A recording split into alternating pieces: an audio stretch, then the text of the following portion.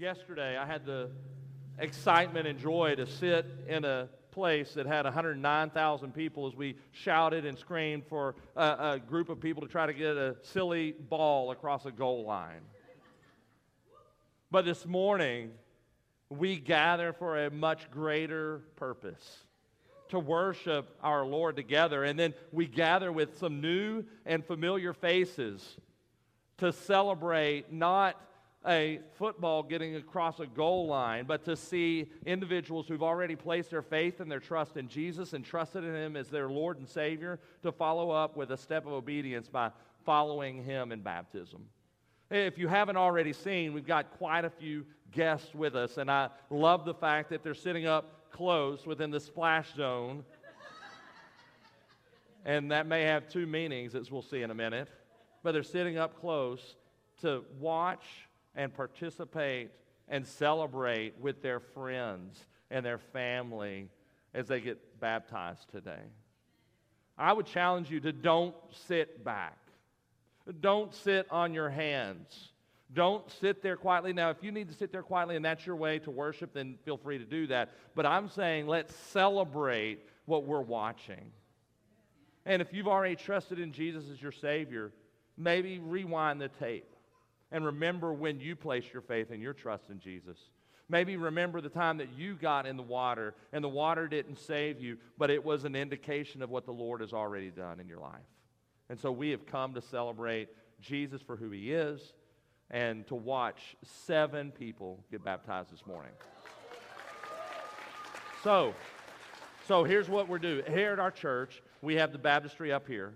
And that means there's room for people to gather and stand around. So if you're family and friends, feel free to do that. Now, if we end up having 50 people up here, then I'm going to need some of you family and friends maybe to stand on the stage here. And I'm going to ask you to stand back as far as you can so that others in the room can watch the baptism as well, okay? And so I've got some guys that are going to kind of remind us of that and help us along the way. So we're going to go ahead and get started. If I call a name and you're with that person and you want to watch them be baptized up close and personal, then come on up. So Rose Velasic, if you'll come on up this direction, and we will start with her. So don't be bashful. If your friends and family, go ahead and start gathering around here to celebrate with her. And with each one, you're going to be able to hear a little bit of their story about why they have come today to be baptized. And so I want you to be able to listen up. There'll be a microphone to catch them and everything. So if you'll just stand right here, Rose. Yeah, just stand up right there. Then I'm going to let them kind of scoot this direction if you can. Yeah. And I'm going to go ahead and let Rose share as people are arranging themselves. Why do you come to be baptized today? Because I said yes to Jesus. She said yes to Jesus. And what I love about our shirts is they're wearing shirts that say, I've decided to follow. Well, it says I've decided, no turning back, right? And so it's this idea that she has said yes to Jesus, and she wants to follow Him in baptism. So, Rose, based on that, we're going to go ahead and celebrate your baptism. Your dad's going to help me out as well. So, Rose, it is my pleasure, based on your profession of faith in Jesus Christ as your Lord and Savior, to be able to baptize you, my sister, and your dad's helping as well, in the name of the Father, the Son, and the Holy Spirit, buried with Christ, and raised to walk in newness of life. All right. All right. Howard, who you got? All right. Tess Moody.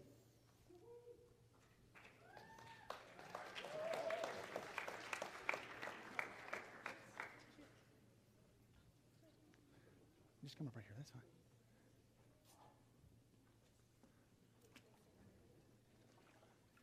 How you doing, babe?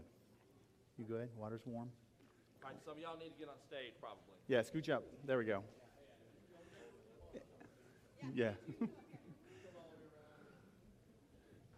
Tess. Agile on your feet. Go to stage. Yes. Tess, can you tell us how come we're here getting you baptized today? Because over the summer, God was working in my heart, and I prayed and I asked Him to save me, and He did. And the next step in obedience to Him is baptism. It's pretty good stuff. Let's go and have a seat here. So your dad and I are going to baptize you today in the name of the Father, and the Son, and the Holy Spirit.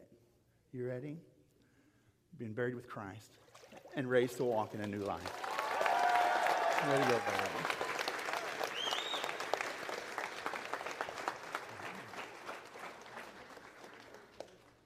Daniel Thomas.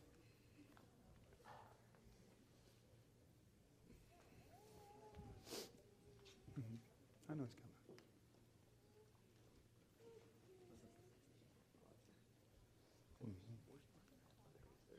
He's coming. So, big dog.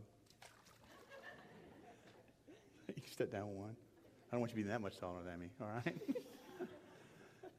Daniel, we went on a journey through this, huh? We have. Yeah. Can you tell us how come we're getting baptized today? So, getting baptized today because it's a step of obedience that God commands me to do as I've become a believer, and it's a public profession of faith. Expert. Perfect. Have a seat. Brother, it is my honor to baptize you as my brother. Okay, we're going to baptize you in the name of the Father, the Son, and the Holy Spirit. Being buried with Christ in baptism and raised to walk in a new life. God bless.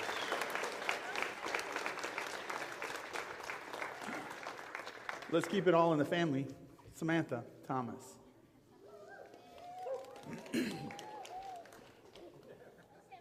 There he is.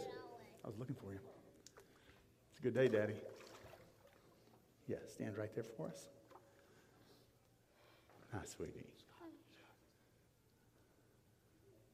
Y'all scooch up this way so everybody can see. Here we go. So we're going to get you baptized today. How come? Why are we here? So I can show everybody that I believe in God. And you do believe in him, don't you? Yeah, that's fantastic, sweetie. Well, it's going to be our honor to baptize you as our sister in the name of the Father, the Son, and the Holy Spirit. Buried with Christ and raised to walk in a new life.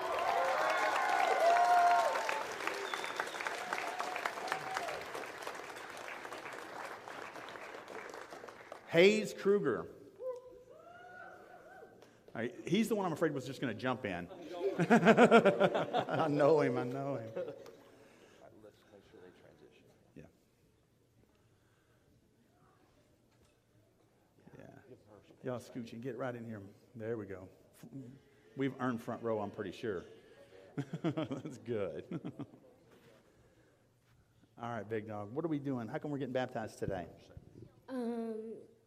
To show everybody that I committed my life To Jesus? to Jesus. Big time. All right. Well, your daddy's going to baptize you today. And he's going to baptize you in the name of the Father, the Son, and the Holy Spirit. It's my privilege to baptize you and welcome you as my brother. Being buried with Christ in baptism, raised to walk in the new life. That's good stuff.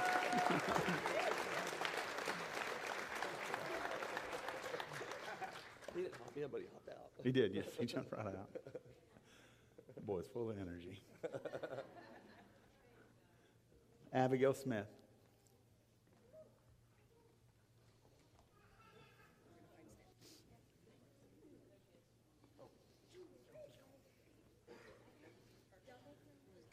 You ready? Here we go. How you doing, sweet lady? Good. Doing well? So what are we doing here today? Baptism? There you go. You're, You found out. I didn't know. As I figured it out finally. Thank you. I was like, what are we doing? So how come you're here getting baptized? Because it's an act of obedience. Amen.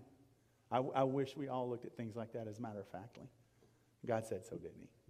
Yeah. Well, it's going to be our honor to baptize you as our sister in the name of the Father, the Son, and the Holy Spirit.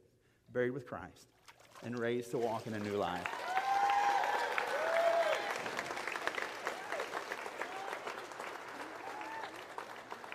All right, let's make a little room. Scooch this way. You can stay up here, but make a little room. My man, Caden.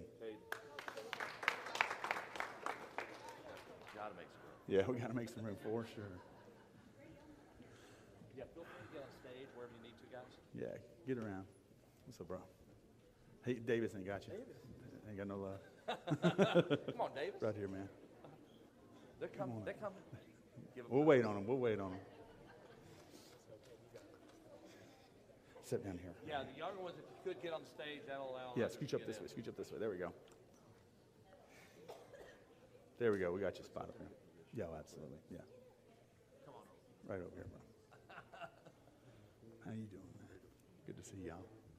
Good to see y'all. All right. You've been waiting on this. been waiting 2 months for this. You had a countdown on Insta, I heard. You gonna preach for us? Yeah.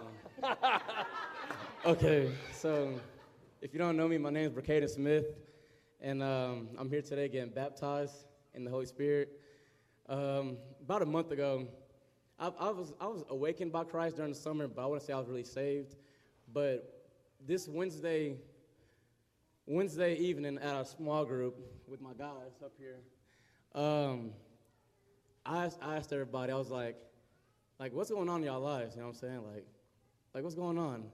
And they shared like what's going on in their heart, and I thought it was going to be something like positive, but everybody started like just like they had something to get off their chest, and I was like, dang, and I was all ears. I was listening, and then I shared my story, and then we had people at the table crying, praying for each other, and like I was praying to God before that. I was like, and then He wouldn't answer my prayers, but then I read a verse saying that God doesn't answer the prayers to the wicked-minded.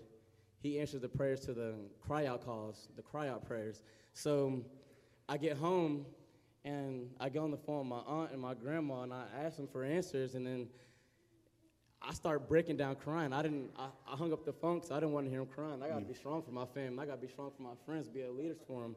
And then after I hang up the phone, I just break down crying, like, hallelujah. I break down crying. Amen. I'm praying to the Lord, and then you don't even have to say any words. Like, you can put your hands together, and then God will answer Amen. Even without words. He answers Amen. The brokenhearted. Yes. So I was crying, not saying anything, and then it done something to my heart. At the time, I didn't know what the Lord was doing, but I trusted in Him. Amen. And then it brought me to this day. And Amen. I get in the bathtub. I get in the bathtub, take my mind off of things, and then next thing you know it, I'm fine. Like nothing happened. Amen. I'm happy. I'm laughing, and I'm here today just because I just want to let y'all know that the Lord is here, and the yes. Lord will be by your side through yes. everything, yes. through the good, through the bad, crying, everything. And yeah, and that's my story. You want them to know it, don't you? Yes, you sir. want them to know. Praise God. Praise God. Have a seat, my brother. Caden, it is my honor to baptize you as my brother. In the name of the Father, the Son, and the Holy Spirit. Buried with Christ and raised to walk in a new life.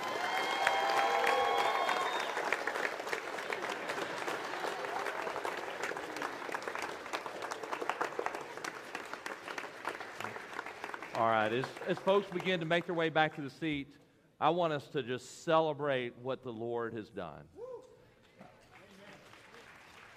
How exciting to see people trust in Jesus as their Lord and Savior in such a way that they invite friends and family and folks come to see what God is doing. So I want to pray for us, and then after that prayer, wait for the end of the prayer. After the prayer, if you are a kid going to children's worship or to Fusion, you can head that way. We're not going to have children's chat this morning. So let me pray, and then the kids can be dismissed at that time, all right? Adults will be in the back kind of directing everybody where they need to go. Let's pray. Father, we thank you. We thank you for what we witnessed in this place. God, we thank you for lives that have been impacted by the gospel, lives that have been radically changed and redirected because of the hope that's found in Christ. Lives that have been at a place where they've said yes to Jesus and turned from sin in faith and repentance. God, I pray that you give all of us that desire to follow you, to serve you, and to demonstrate with our lives that we are your kids. It's the name of Jesus that we pray. Amen. All right. Children can be dismissed to their respective places.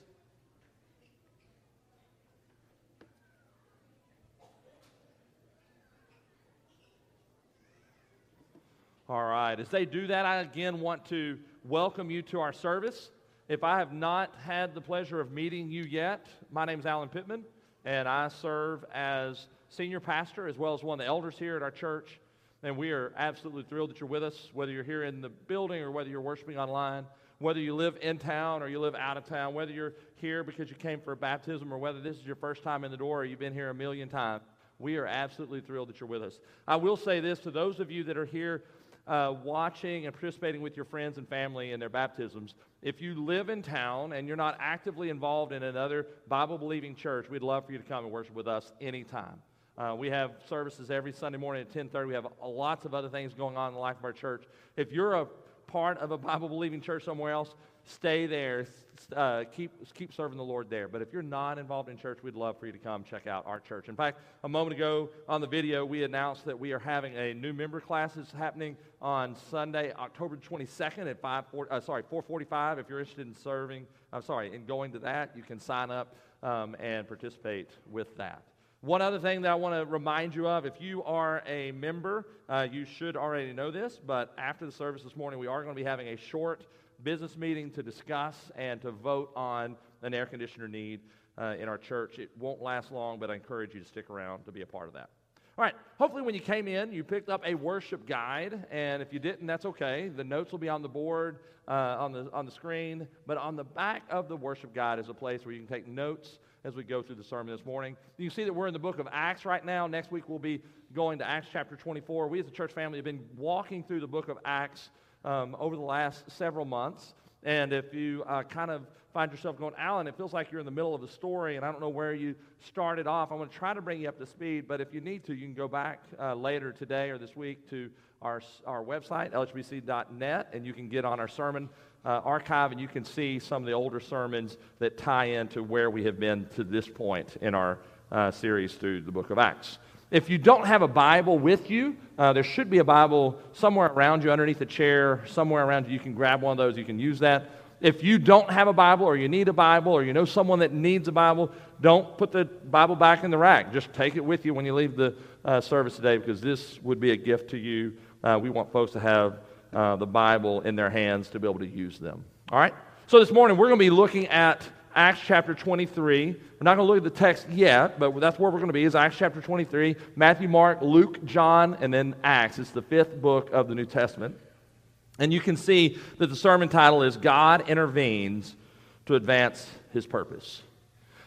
I don't know what you like to watch on TV. I do like to watch football, but I also like to watch like action. I like to watch some of the crime shows, that kind of thing. And so several years ago when the show The Blacklist came out, I started watching that, and it was good in some ways, and other ways it wasn't. But here's what I like about those kind of shows. There is a recurring scene in many of these shows. It looks the same, it just has different characters, and that scene looks like this. A prisoner is being transported from point A to point B.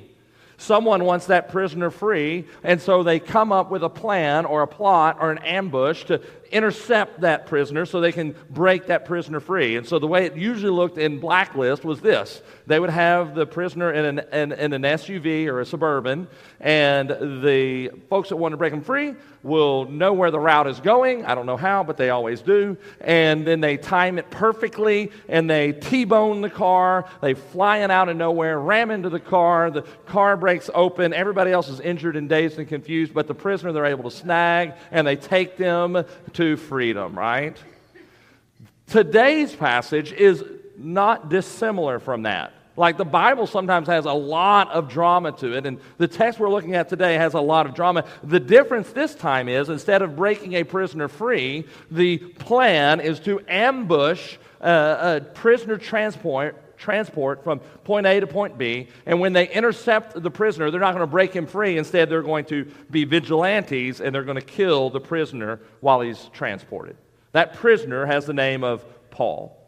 So in the book of Acts, we've been studying the life of Paul, who's a missionary that goes all over the world to share the gospel, and now he's in custody of the Roman authority, and we're finding out, as we did last week, that he's going to go to Rome, and that's kind of where we pick up the story. So if you don't mind, would you look with me at Acts chapter 23. We're going to read the last verse we read last week, which is verse 11. So I'm going to read verse 11. It was in last week's message, but it will remind us where we are in the story. It says, while Paul was under arrest, it says, the following night, the Lord stood by him, Jesus stood by him, and here's what he said, "Take courage, For as you have testified to the facts about me in Jerusalem, so you must also testify in Rome. So here we have Paul, missionary of God, the apostle, the one who wrote a lot of the New Testament through the inspiration of the Holy Spirit. Paul is in jail, and he's comforted by Jesus. Even though you're in jail, I have plans for you, and it's going to be okay. So verse 11, while he's in jail and in prison, it ends on a positive note. Take courage, it's going to be all right. And then the very next verse, the very next day, the story gets flipped upside down, and we see in verse 12. Here is verse 12. When it was day, so the next morning after Jesus told him everything was all right, when it was day, the Jews, some of the people of the Jews, made a plot, and they bound themselves by an oath neither to eat nor drink till they had killed Paul. We're going to stop right there. What we have here, and we'll find out later in the text, is we have 40 plus, more than 40 people that are zealots for the law of God, and they're living in such a way that they're actually living contrary to God's law. We have 40 zealots that are determined that they're going to have Paul killed, and they take a drastic oath. Here's what the oath was. We're not going to eat, we're not going to drink anything until we first fulfill our oath, and that oath is to kill Paul. Paul is in custody with the Romans. They are Jewish people. How are they going to fulfill their oath? They are determined to kill Paul, and they take a drastic oath while doing so. It's interesting, as we read through the text, we will see the word bound in the ESV several times. Verse 12, it says they bound themselves by an oath. That word bound in the Greek is the word anathema. Maybe you've heard that word before. The word is anathema. And the word anathema here means curse with divine penalties if it's not carried out. They're saying we're going to kill Paul. We're not going to eat or drink until we do so, and may we be accursed if we fail to fulfill our vow. They are taking this quite seriously. In verse 14 that we'll read in a moment, the word anathema is actually used 2 times in a row, and they say we are strictly bound by this oath. The word strictly and the word bound are both the word anathema. So they like anathema, anathema, anathema. They are serious about this vow. Here's the deal. They actually thought they were doing the Lord's work. That's why they said, if we don't fulfill this vow, may we be cursed, may we be killed, may we be destroyed, because they thought they were doing the Lord's work, and they clearly were not. So that's what the scenario is. Paul is in prison. Jesus comes and says everything's going to be all right. You're going to go to Rome. Take courage. In the very next verse, we find out, oh my goodness, there are people that are vowing their very lives and saying, may we be accursed if we don't fulfill it, because we're going to kill Paul. We don't have the answer to this question, but I do wonder, would Paul lose hope over all of this? Would God's plan be blocked? I don't think he lost hope based on the things we read about him. We know for a fact that God's plan is not blocked, and that's the whole reason we're looking at this text. So let's read the rest of the text, verses 13 through 35. It says there were more than 40 who made this conspiracy to kill Paul. What did they do? Verse 14, they went to the chief priests and the elders, the leaders of the people of Israel, and he said, the religious leaders, and they said, we have strictly bound ourselves, there's that anathema, anathema, we've strictly bound ourselves by an oath to taste no food till we have killed Paul. Now, therefore you, along with the council or the Sanhedrin, give notice to the tribune, which is the Roman official that had custody of Paul, give notice to the tribune to bring him down to you, as though you were going to determine his case more exactly. And we are ready to kill him before he comes near. Now the son of Paul's sister, in other words his nephew, heard of the ambush. So he went and he entered the barracks, which is where Paul was, and they told Paul about this plan. Verse 17, Paul called one of the centurions, a leader of 100 in the Roman army, and he said to the centurion, take this young man to the tribune, for he has something to tell him. So he took him and brought him to the tribune, and he said, Paul the prisoner called me and asked me to bring this young man to you, as he has something to say to you. So the tribune took him by the hand, and going aside, asked him privately, what is it that you have to tell me? And then he said, the Jews have agreed to ask you to bring Paul down to the council tomorrow, as though they were going to inquire somewhat more closely about him. But do not be persuaded by them. For more than 40 of their men are lying in ambush for him, who have bound themselves by an oath, neither to eat nor drink till they have killed him, and now they're ready, waiting for your consent. So the tribune dismissed the young man, charging him, tell no one that you have informed me of these things. Then he called 2 of the centurions, and he said, get ready 200 soldiers with 70 horsemen or cavalry and 200 spearmen to go as far as Caesarea at the 3rd hour of the night. That's 9 o'clock p.m. Also provide mounts or horses or donkeys for Paul to ride and bring him safely to Felix the governor. And he wrote a letter to the governor to this effect. He names himself, the tribune's name is Claudius Lysias, there we go, to his excellency, the governor of Felix. Greetings. This man, Paul, was seized by the Jews and was about to be killed by them when I came upon them with the soldiers and rescued him, having learned that he was a Roman citizen, not quite telling the story exactly like it happened in the right order, and desiring to know the charge of which they were accusing him, I brought him down to their council, or the Sanhedrin. I found that he was accused about questions of their law, which is right, but charged with nothing deserving death or imprisonment. And when it was disclosed to me that there was a plot against the man, I sent him to you at once, ordering his accusers also to state before you what they have against him. So the soldiers, according to their instructions, took Paul, brought him by night to Antipatris, and on the next day they returned to the barracks, letting the horsemen go on with him. When they had come to Caesarea and delivered the letter to the governor, Felix, they presented Paul also before him, and on reading the letter, he asked what province he was from. And when he learned that he was from Cilicia, he said, I will give you a hearing when your accusers arrive. And he commanded him to be guarded in Herod's praetorium, which is like his palace or his headquarters. All right, so let's think real quickly what took place.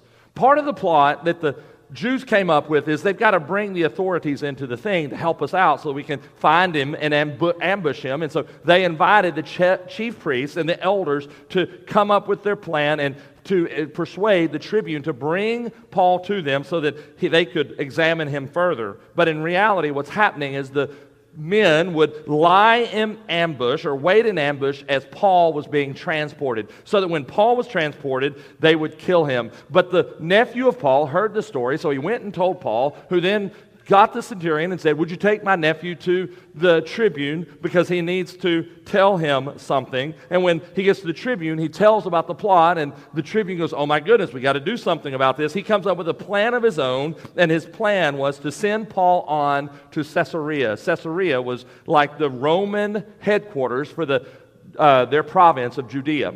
And in Caesarea, which is by the coast of the Mediterranean, was where the governor himself lived. If you're familiar with the story of Jesus, when he was crucified, we know there's a character by the name of Pontius Pilate. Pontius Pilate was the governor of Judea at that time. Now we have Felix, who is the governor. That's the situation that's going on. Paul says, the tribune says, let's get Paul to Felix in Caesarea. Scholars tell us that there were about 1,000 Roman forces in the city of Jerusalem. So the tribune took the threat so seriously that he sent almost half of the military forces with Paul. There's 1,000 in the city, and as we see in this account, the tribune sends 470 of the 1,000. We see there's 200 soldiers. We see there's 70 cavalry members. There's 200 spearmen. And it says that they left at 9 p.m., which points to the urgency of getting Paul to safety, as well as they're using the cover of night to try to protect everyone. In the letter that he sent to Felix, he basically said, hey, my judgment is that Paul does not deserve death. He does not deserve imprisonment, and I need you to check out his case. Now, in order for us to understand what takes place, I do want to show us a map. And on the map, we have 3 cities that are going to show up. And it's going to show you where Jerusalem is and how they're headed to Caesarea. And they're going to pause on the way to Caesarea, and that's not there. Okay, so I don't know why the dots are not there. I don't know why the arrows are not there, but let's pretend they are, all right? So Jerusalem is somewhere around that M, probably, in that general vicinity. Antipatris is either at the A or underneath the T, somewhere in that area. And Caesarea is on the coast, right there at the C, okay? So he's getting from Jerusalem up to Caesarea, and it's about 65 or 70 miles. So Antipatris is halfway. They get halfway, they spend the night in Antipatris, and then the next day they get up and they go on to Caesarea. We find out that he makes it safely to Caesarea. He stands before Felix. Felix goes, okay, when your accusers get here, we will hear your case. So you're like, okay. You started by telling about Blacklist and the ambush. That was kind of a cool story, maybe, or maybe not. And then we have something similar here, and this time the ambush fails. So the question is, why does Luke write it? Is it more to the story than simply a failed ambush? Use him.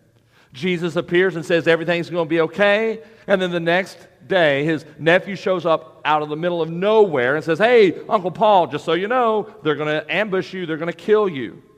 There's 40 of them. They're mad. They've made this vow. They're going to kill you. And then the tribune puts him on a horse in the dark of night, and Paul rides with a military escort of 470 Roman soldiers and gets to safety in Caesarea. It's like this back and forth and back and forth. There's all kinds of things going on. But the undercurrent is pointing to the fact that nothing can thwart God's plan.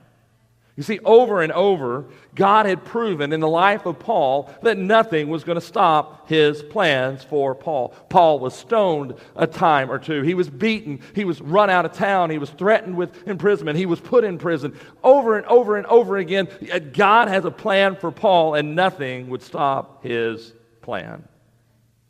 Here's the deal. We can look at this story. We can look at the people that God used to rescue Paul or to deliver him from the mob that was trying to kill him and those that wanted to take this oath to kill him. We can look at the unusual circumstances and we could say, oh my goodness, wasn't that cool how it all laid out what these people and these circumstances did? But the reality, it wasn't the people, it wasn't the circumstances, it was God himself that stopped this plan. You see, not only did God prevent an ambush, here's the cool thing. God advanced his plan, his purpose, through the failed ambush, because it was the failed ambush that got Paul from Jerusalem on up to Caesarea, which put him at the coast, which put him that much closer to Rome. So God is advancing his purpose, not allowing anything to intervene. Instead, he himself intervenes. So, here's Paul. He's going to end up, little spoiler alert, he gets to Rome, and the way he gets to Rome is because the Roman legal system gets him there. And so God further entrenched him in the legal system by getting him to Felix so that Felix would hear his court case. So do you see that nothing stops God's plan? Here's the thing we have to realize. I say this jokingly. If you've never been here before, you haven't heard me talk about the Cowboys and how I would love to see them win a Super Bowl. But here's the deal. When I say nothing's going to thwart God's plan, it has absolutely nothing to do with whether my team wins the Super Bowl or not. It had nothing to do with whether the Aggies won the ball game yesterday or not. Now, granted, how we interact in the middle of what we do, whether trivial or not, matters, and we should honor the Lord with whatever we do in our jobs, in our activities, in our entertainment, and things like that. But at the end of the day, when I say nothing will thwart God's plan, I'm talking about his plan, not your plan. I'm talking about his plan, not your interpretation or wish for what you think his plan should be. It's his plan that is never thwarted. The problem comes whenever we insert ourselves and try to get our plan to work because we think God's slow about his plan, so maybe it's my plan that's supposed to make God's plan happen. I keep pointing back to my D group that we're reading the scripture together. Just finished up the book of Genesis, and time again. In Genesis, we see all of the patriarchs try to bring a plan of God's into play by doing their own thing, and they, instead of advancing God's plan, they interrupt it. But even that won't stop God's plan from happening. Nothing we do will intercept God's plan. I want to think of the prime example where it seemed like the plan that God had been thwarted.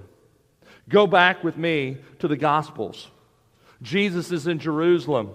Jesus is arrested. Jesus is put on the cross. Jesus is killed on the cross. Jesus is put in a tomb for 3 days. Satan must have thought he won because Jesus was dead. He was in the grave. It was over with. But the reality is his little plan actually played into God's plan because it was God's plan all along that Jesus would be crucified for our sins.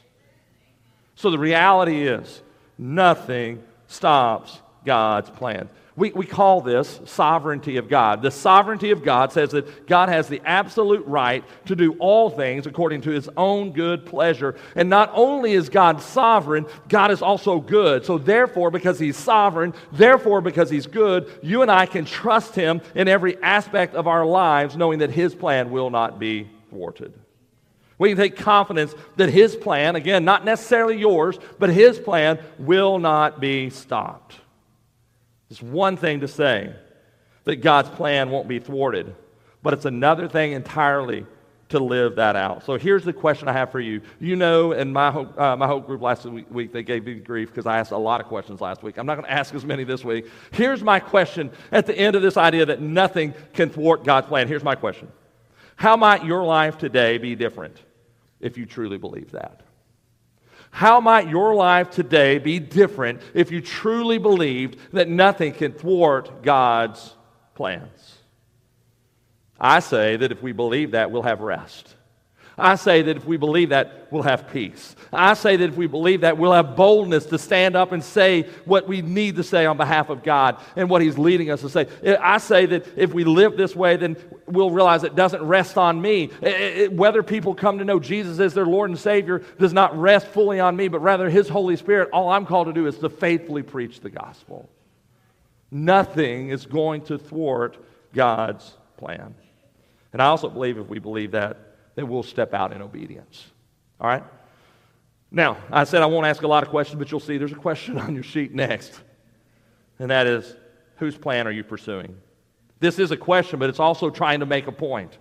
If we're acknowledging that nothing thwarts God's plan, my question is, are you following his plan, and therefore nothing will be thwarted? You might face obstacles, you may face difficulties, but ultimately his plan won't be thwarted. Or are you following your own plan, which is a different thing altogether? Here's what our own plan may look like.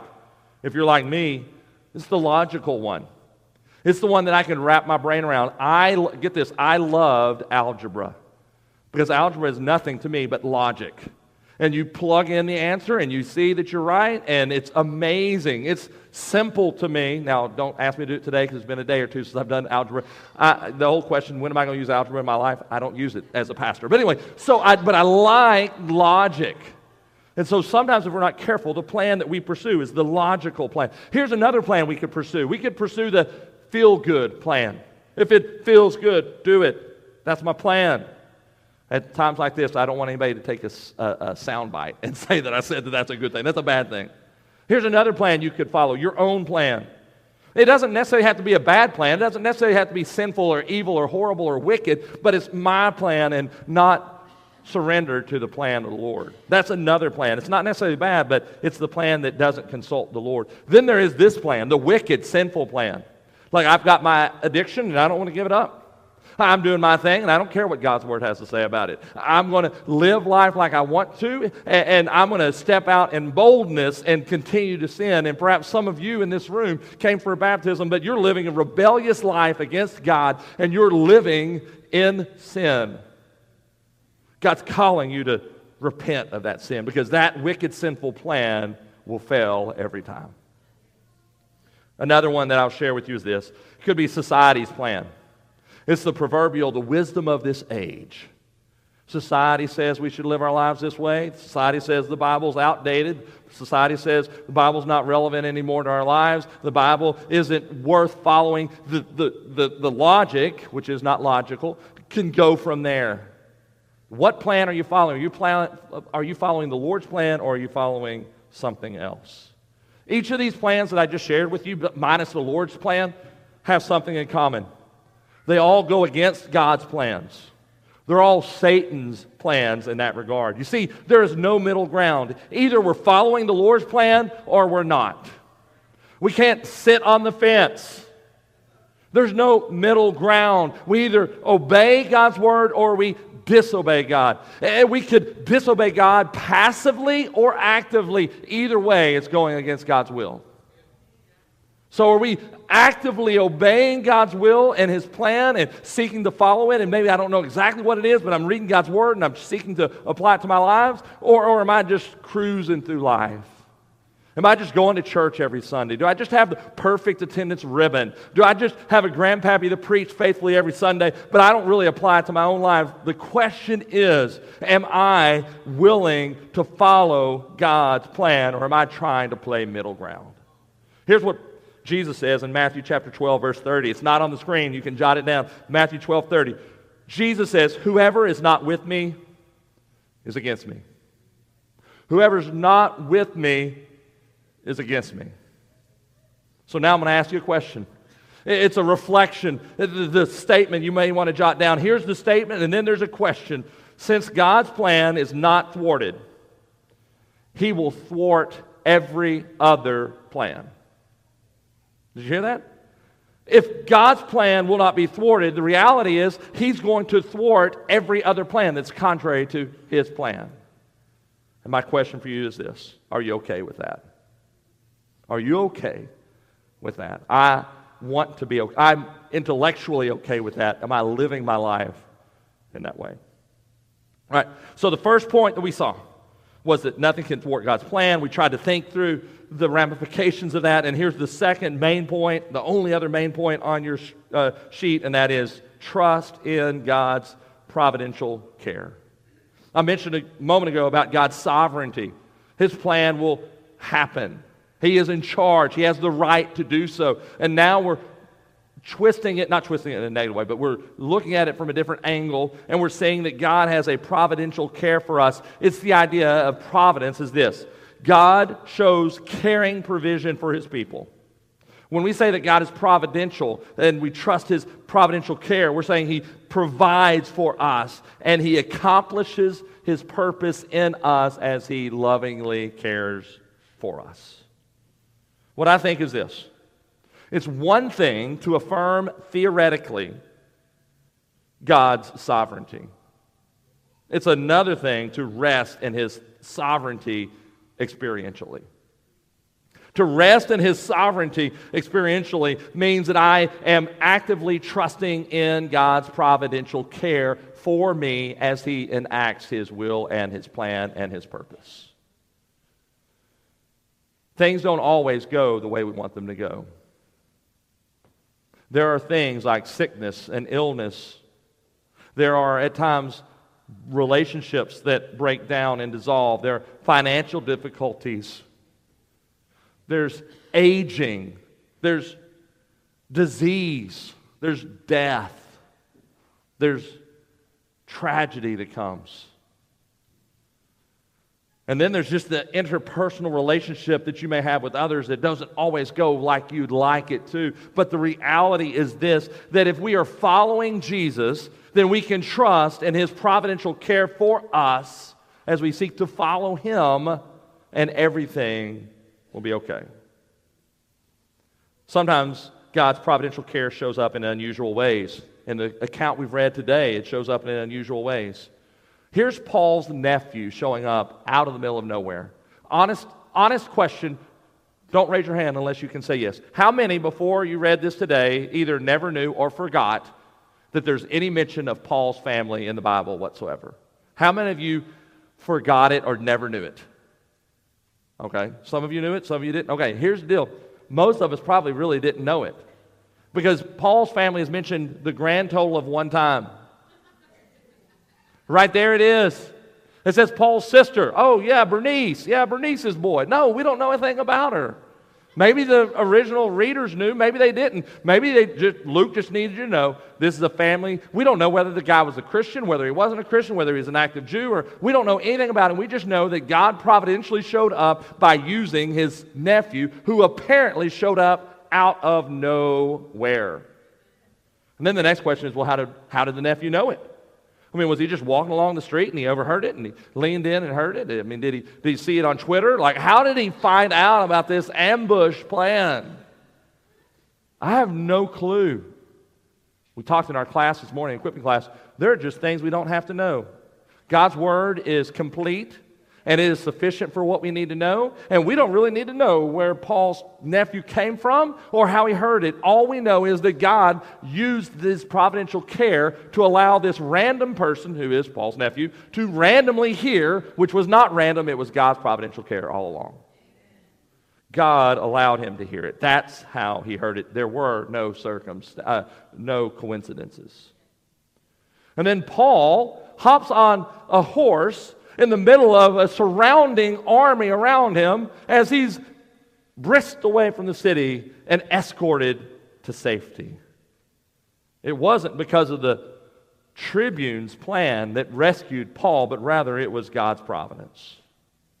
And then he ends up at the governor's palace, and he's going to be heard by Felix, which we'll read about in the next week or two.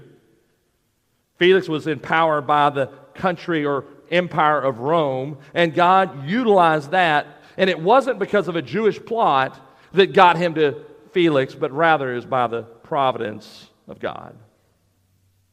Guys, we need to trust in God's sovereignty to the point that we trust that He will take care of us. Now, I'm not talking about a walk in the park. I'm not saying life is easy. I'm not saying the Christian's life is simplistic or easy. I'm just simply saying that we can rest and have peace to know that God's grace is sufficient in the middle of what we're facing because He providentially cares for us. Trust God, follow God, put aside your own plans, watch Him show up for His plans. Little side note. Paul is rescued by the cavalry. Doesn't that sound like a movie in and of itself right there? Whatever difficulty you're facing, the cavalry may never swoop in and save you. But the good news is this. What God gives us every single time is much better, and that is God gives us Himself. And in His providential care, it is more than sufficient. A couple of questions in this section, and then we'll go to the last one, which is not a point, it's actually a question. Here are the two questions. Can you see evidence of God's providential care in your life? Are you able to see evidence in your own life of God's providential care for you and for others? And then the second one is, when you see that, have you taken time to give Him thanks for that care? And then to kind of finish up our time together is that last point that's on your sermon outline, which is actually a question that's helping us move this thought along about trusting in God's providential care, and that is, where are you struggling to trust in His providential care? See, it can be very difficult to trust in God's care at times. Why is that? Because we think it's easier and better for us to take up the reins of our own lives and try to live life like we want to live our lives and do it ourselves. But let me tell you this, every time we do that, we get in trouble every single time. Instead, we should find ways to truly rest in God's provision for us. Yes, God is sovereign. Yes, nothing will thwart His plans. And yet, at the same time, He integrates His sovereign agenda with human decisions. And so while God has sovereign plans and His plan will not be thwarted, He chooses to use us and our response to Him and our decisions and our free will to respond to Him. He calls us to holiness. He's asking us to live that life out in His power and His strength, but we're to respond. So my question for you in this section is, what are your decisions in your life saying about your trust or your lack thereof of God's care for you? In other words, what do your actions reflect? Do you trust God or do you not? Do you trust His providential care or do you not? And what do your actions seem to indicate?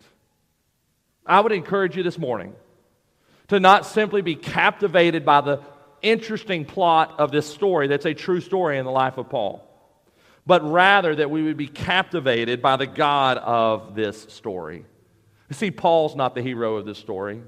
The tribune's not the hero of this story.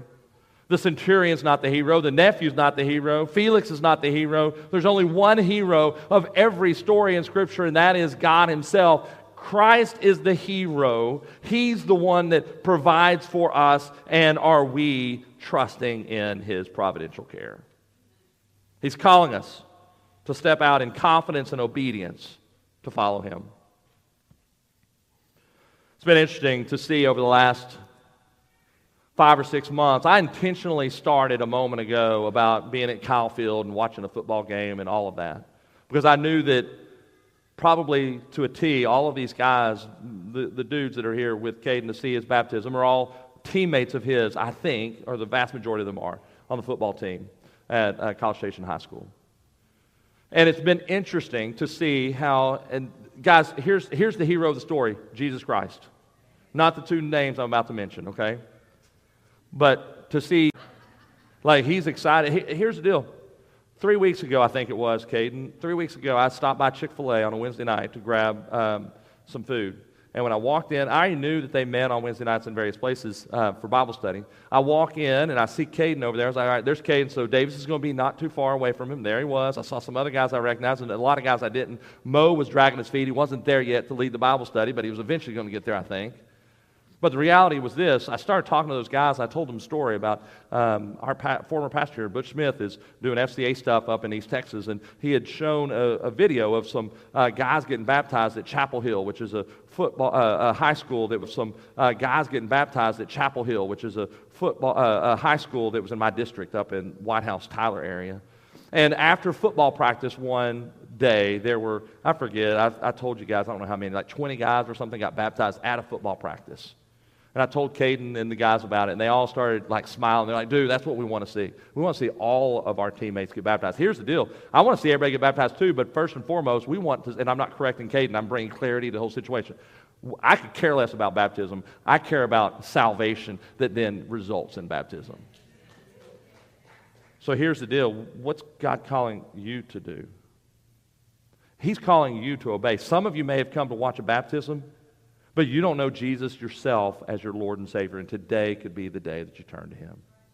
See, the Bible says that all of us are sinners and have fallen short of a holy, perfect God. None of us live to the standard that God sets out. Here's what standard is. It's perfection. It's infinity of obedience.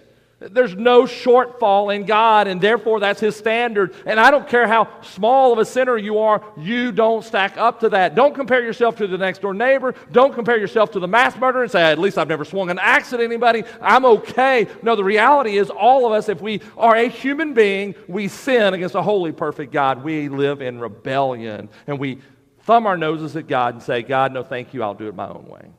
You're like, no, that's not me. I go to church every Sunday. I pray at mealtime. I'm a good person. No, the reality is this. I'm not asking you to be a good person. I'm asking you if you place your faith and your trust in Jesus. Scripture tells us that it's by grace through faith that you are saved, not works of your own, but rather it is by the gift of God, lest anyone should boast. Have you placed your faith and trust in Jesus? Have you said yes to Him for salvation? Today can be the day of salvation. If you've trusted in Jesus, your Savior, if you followed up in baptism, if you've said yes to Jesus and you're attending this church, and you haven't yet become a member, is He calling you to become a member? Is He calling you to be in a hope group, a D group? Any of these things, what is God calling you to? Say yes to Him. Mo and I, this past week, we were talking about Ephesians chapter 2, verses 8 and 9. I just quoted it somewhat. And then we went to verse 10. We see that at the same time, while we're not saved by works, we are saved for good works. So we're called to live a life of sanctification, which is holiness, obedience. Where's the Lord calling you to step out? Trust in His providential care. His providential care brings salvation if you repent of your sins and trust in Him. His providential care allows you the opportunity to be baptized. His providential care allows you to live in obedience towards Him. His providential care allows for you to go out and tell that hope to the world around you. Let me lead us in prayer. Father, we thank you for the sermon itself during the time of baptism.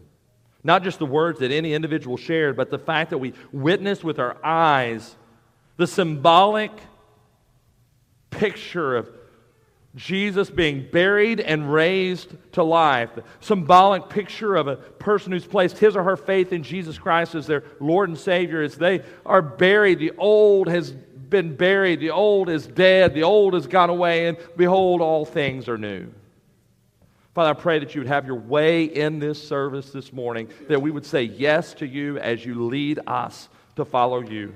God, we thank you for the folks that are here with us today, but God, I pray that we would not just be spectators today, but that we would say yes to you. Where are you leading us, Lord? Help us to see it. Help us to say yes to you. Help us to follow you. Help us to understand that nothing can thwart your plan. And your plan is to bring salvation to many people, that all nations would be blessed and understand who Jesus is as their Lord and Savior. And Father, I pray this morning that you would fulfill that by bringing salvation to people's lives today.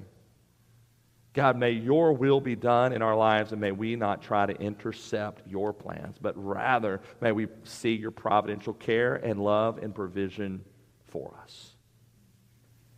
It's in the powerful name of Jesus that we pray. Amen. I'm going to ask you, if you would you stand with us? We at our church typically sing 2 songs as a response. And this first song, second song, you can do the same thing in both songs. It's just the difference is the second song, we'll pass an offering plate.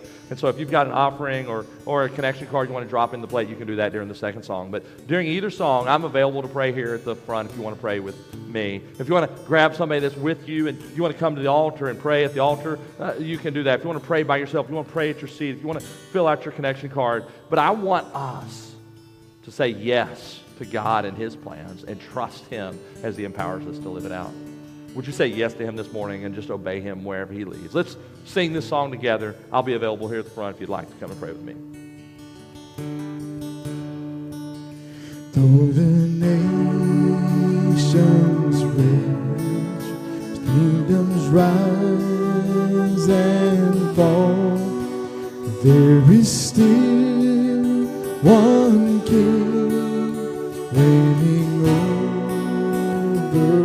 all. So I will not fear, for this truth remains, that my God is the Ancient of Days.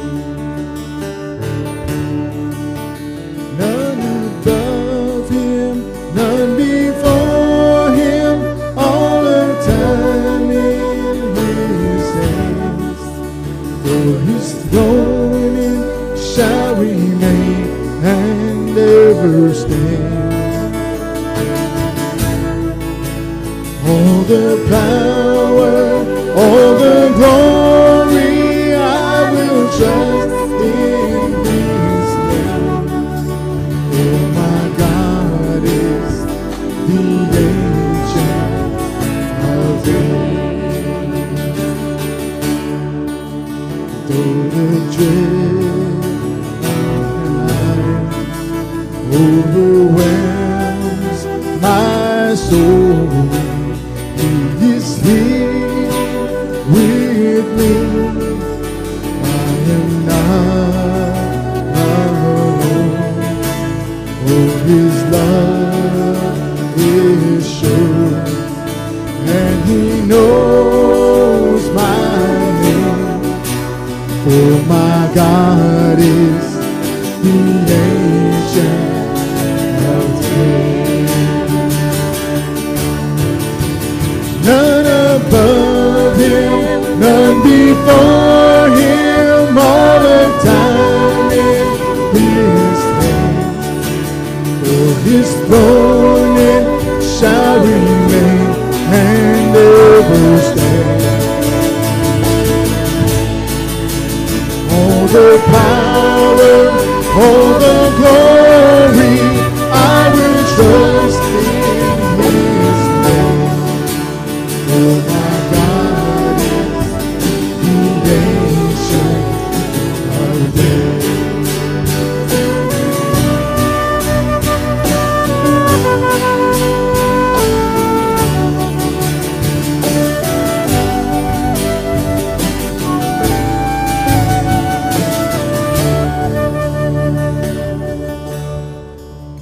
Though I may not see what the future brings, I will watch and wait for the Savior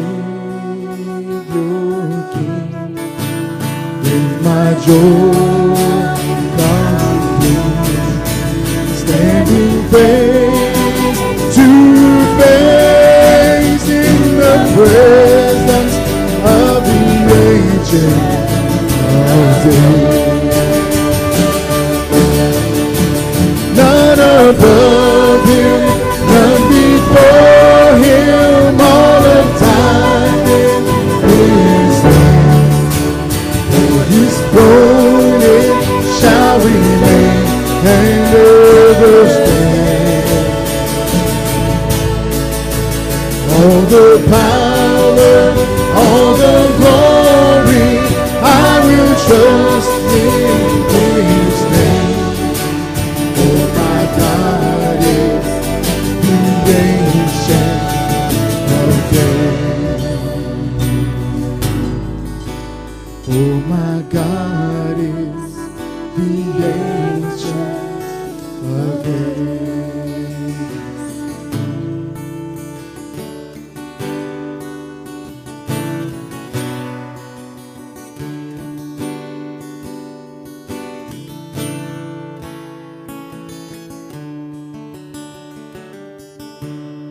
If our ushers would come.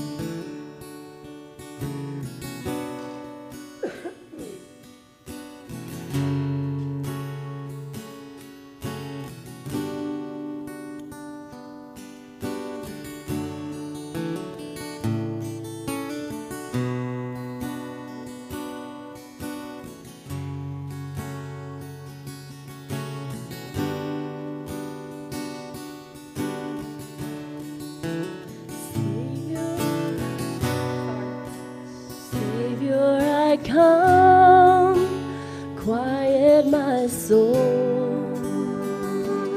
Remember,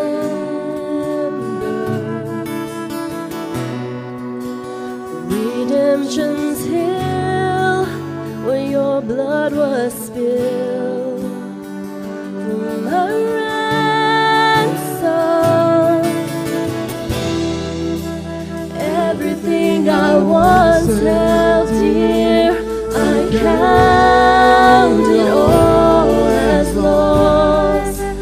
Lead me to the cross where your love poured out.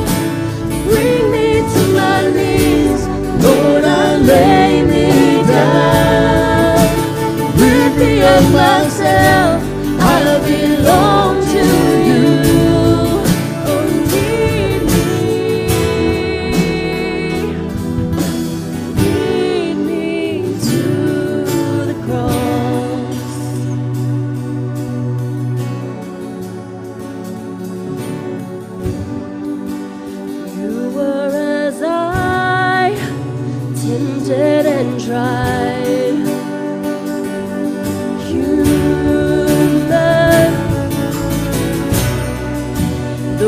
Became flesh, bore my sin and death.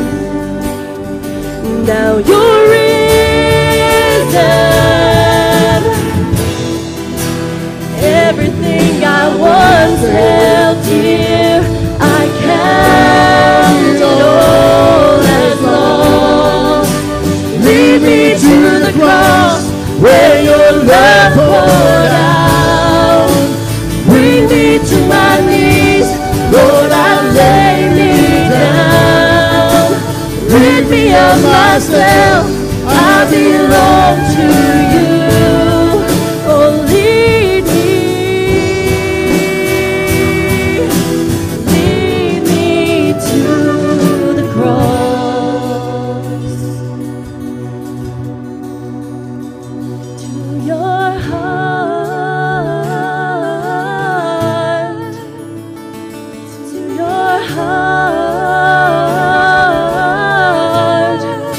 Lead me to your heart. Lead me to your heart. Lead me to the cross where your love poured out. Bring me to my knees, Lord, I lay me down. Rid me of myself, I belong to you. Oh, lead me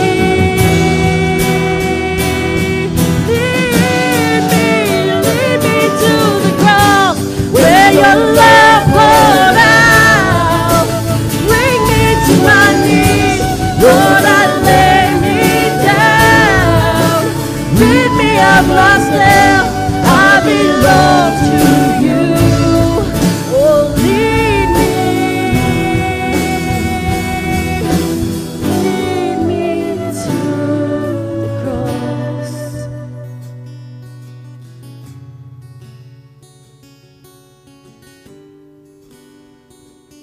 We've been led to the cross to see our need to repent of our sins.